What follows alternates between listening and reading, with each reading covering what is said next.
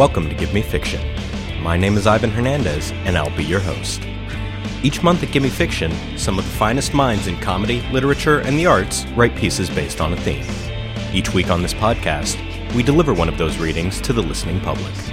This episode, we have a piece by comedian David Cairns. At the music-themed GMF, he told the story of our secret hero in Ryan Seacrest, Defender of Earth.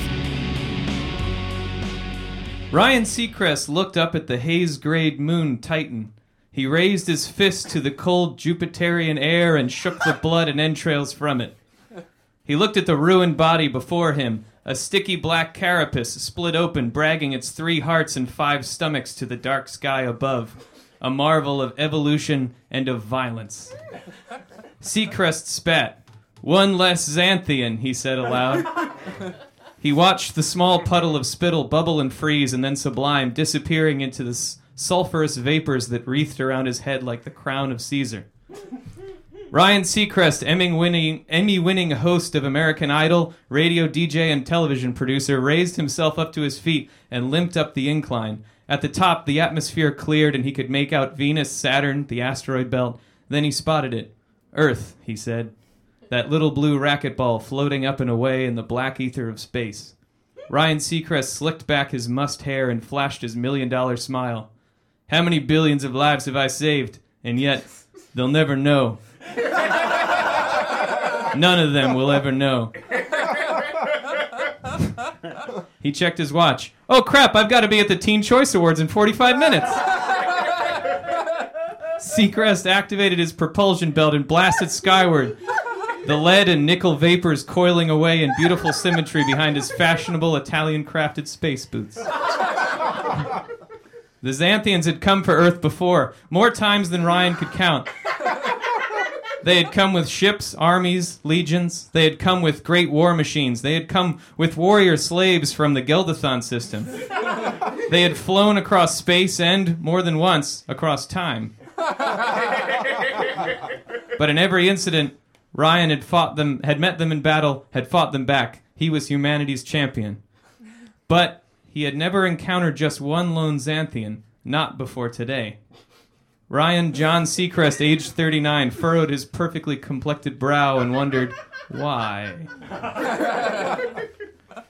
While making a routine survey of the solar system, he had picked up interference on a subspace frequency. He floated down to its source, just south and west of Jupiter's Great Red Storm. Ryan had peered over the hill and readied the amulet of Zendor. He expected a squadron of assassin robots or perhaps a platoon of Xanthian engineers constructing another Earth-destroying beam weapon. These plots had been tried time and time again, but instead he had found only a single prone Xanthian, face down, its black cockroach shell glinting in the harsh air of Jupiter. Was it dead? Ryan Seacrest crept ever closer. He saw no signs of life. Seacrest tapped the thing with his boot. Nothing. Hey, you, he said, sonorously. With the tip of his foot, he rolled it over. Its stiff wings and thousands of legs suddenly sprung to action. The Xanthian leapt upward, knocking Ryan Seacrest to the ground. It drew a strange, small firearm. Ryan scrambled, and a shot struck him square in his granite-sculpted ass cheek. It stung, but only for a moment. Ryan spun around and launched himself at the Xanthian, and the rest of the battle had been one-sided, brutal, and short. Earth grew closer, and Ryan Seacrest passed through the atmosphere over the South Pacific, steering himself toward the southern coast of California, toward Hollywood, and then in through a secret portal in the top of his trailer. His assistant, Temple, was already banging on the door. Ryan, are you in there? You've got to be on stage in 15 minutes. "I'm here, sorry. I was just getting my beauty sleep," he chuckled and flashed his trademark smile. Temple's frustration melted away. "Well, it worked. You look great." "Can I trust you to get yourself to the green room?" Ryan nodded, and Temple clip-clopped away back inside in her fashionable heels. Ryan Seacrest, guardian of Earth and the solar system, slipped into his tuxedo, tucked the amulet of Zendor inside, and left for the red carpet. Thousands of bebraced tweens yawped their adulation. He smiled, but the memory of the lone Xanthian stirred in his mind. Why alone? What was different? His ponderings were interrupted. Ryan, can you sign my Shaws of Sunset poster? Asked a pimply 14-year-old. Yeah, of course. Who should I make it out to? Oh, just put from Ryan to... Ryan's heart stopped. He reached inside his jacket for the amulet, but the girl was just another normal teenage girl again. Had he imagined it? He must have. The girl was startled. Ryan smiled. Just, getting my good pen. He quickly signed the poster and handed it back. Thanks. I'm a really big fan, she said. Ryan casually chucked her on the shoulder, but he was shaken. He avoided the rest of the fans and went inside. Mr. Seacrest, you're up next. Here you go. He looked at the envelope handed to him. It read, Best Hair in a Family Comedy. He sighed and peeked out around the thick red curtains. The Dolby Center was packed full of press, fans, and Hollywood royalty.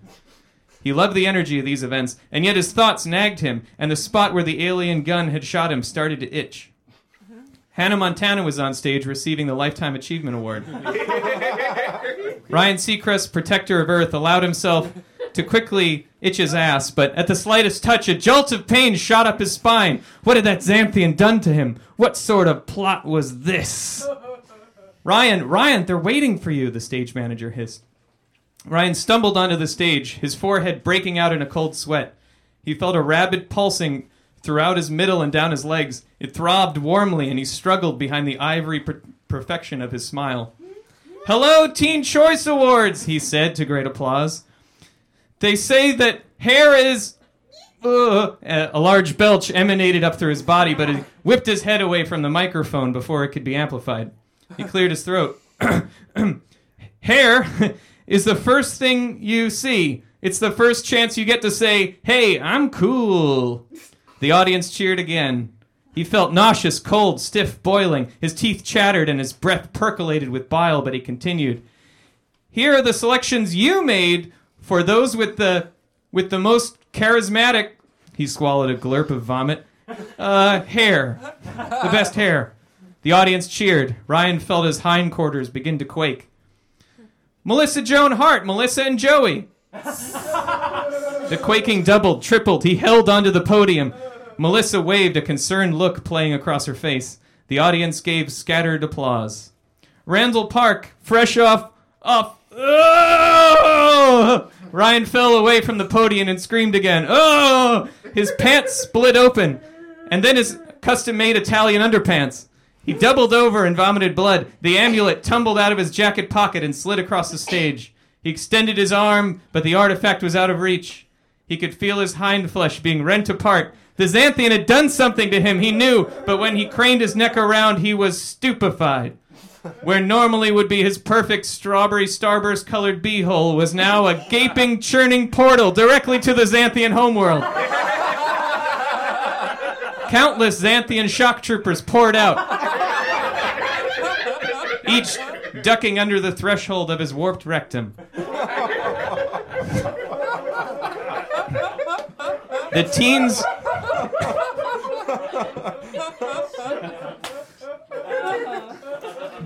The teens and Hollywood B-listers screamed and began to flee, but it was no use. The troopers winged to the air and opened fire, liquefying Joey Lawrence and Ty Burrell. And Melissa Joan Hart, her perfect hair reduced to atoms. Ryan Seacrest, the last defender of the seed of Adam and Eve, and managing editor of E! News, a lot of people didn't know that, dug his fingernails into the lacquered stage and pulled himself forward. All that mattered was the amulet of Zendor. He pulled it to him, removed its embedded power crystal, and placed the crystal between his back molars. Fire and gore rained down all around. He bit as hard as he could. The crystal cracked, and then a flash, and he was standing again on the surface of the sun. The amulet of Zendor was in his palm, and placing it there was his predecessor and host of Dick Clark Rockin' Eve, Dick Clark. Remember to never let them see you down, kid, Dick said. I defended Earth from those Xanthian scum for 40 years. American Bandstand gave me celebrity, and the amulet channeled it. You're the only one in this new generation that's as squeaky clean as me. Oh, hell, you're twice as good as I ever was, kid. You really got it. Ryan smiled. Dick continued, "But it's time for me to go. I have to join the Crystal Bears of Daenerys. I'm needed there, just as you will be someday." Ryan's smile broke, realization and memory suddenly flooding back. But Dick," he said, "I failed. There were Xanthians everywhere. Earth was overrun." Dick waved his hand and gave his 1 in a million smile. "Nonsense, kid. What's the date?" Ryan Seacrest looked at his custom Italian watch. It was April 18th, 2012. He stammered, "But how, Dick?" "If things ever go tits up," Dick said, "destroy the amulet. It's the only way." And then he winked and faded from vision. Ryan Seacrest looked to the heavens and found the blue speck that was Earth. "I'll never forget you, Dick," he said, and then, Seacrest out.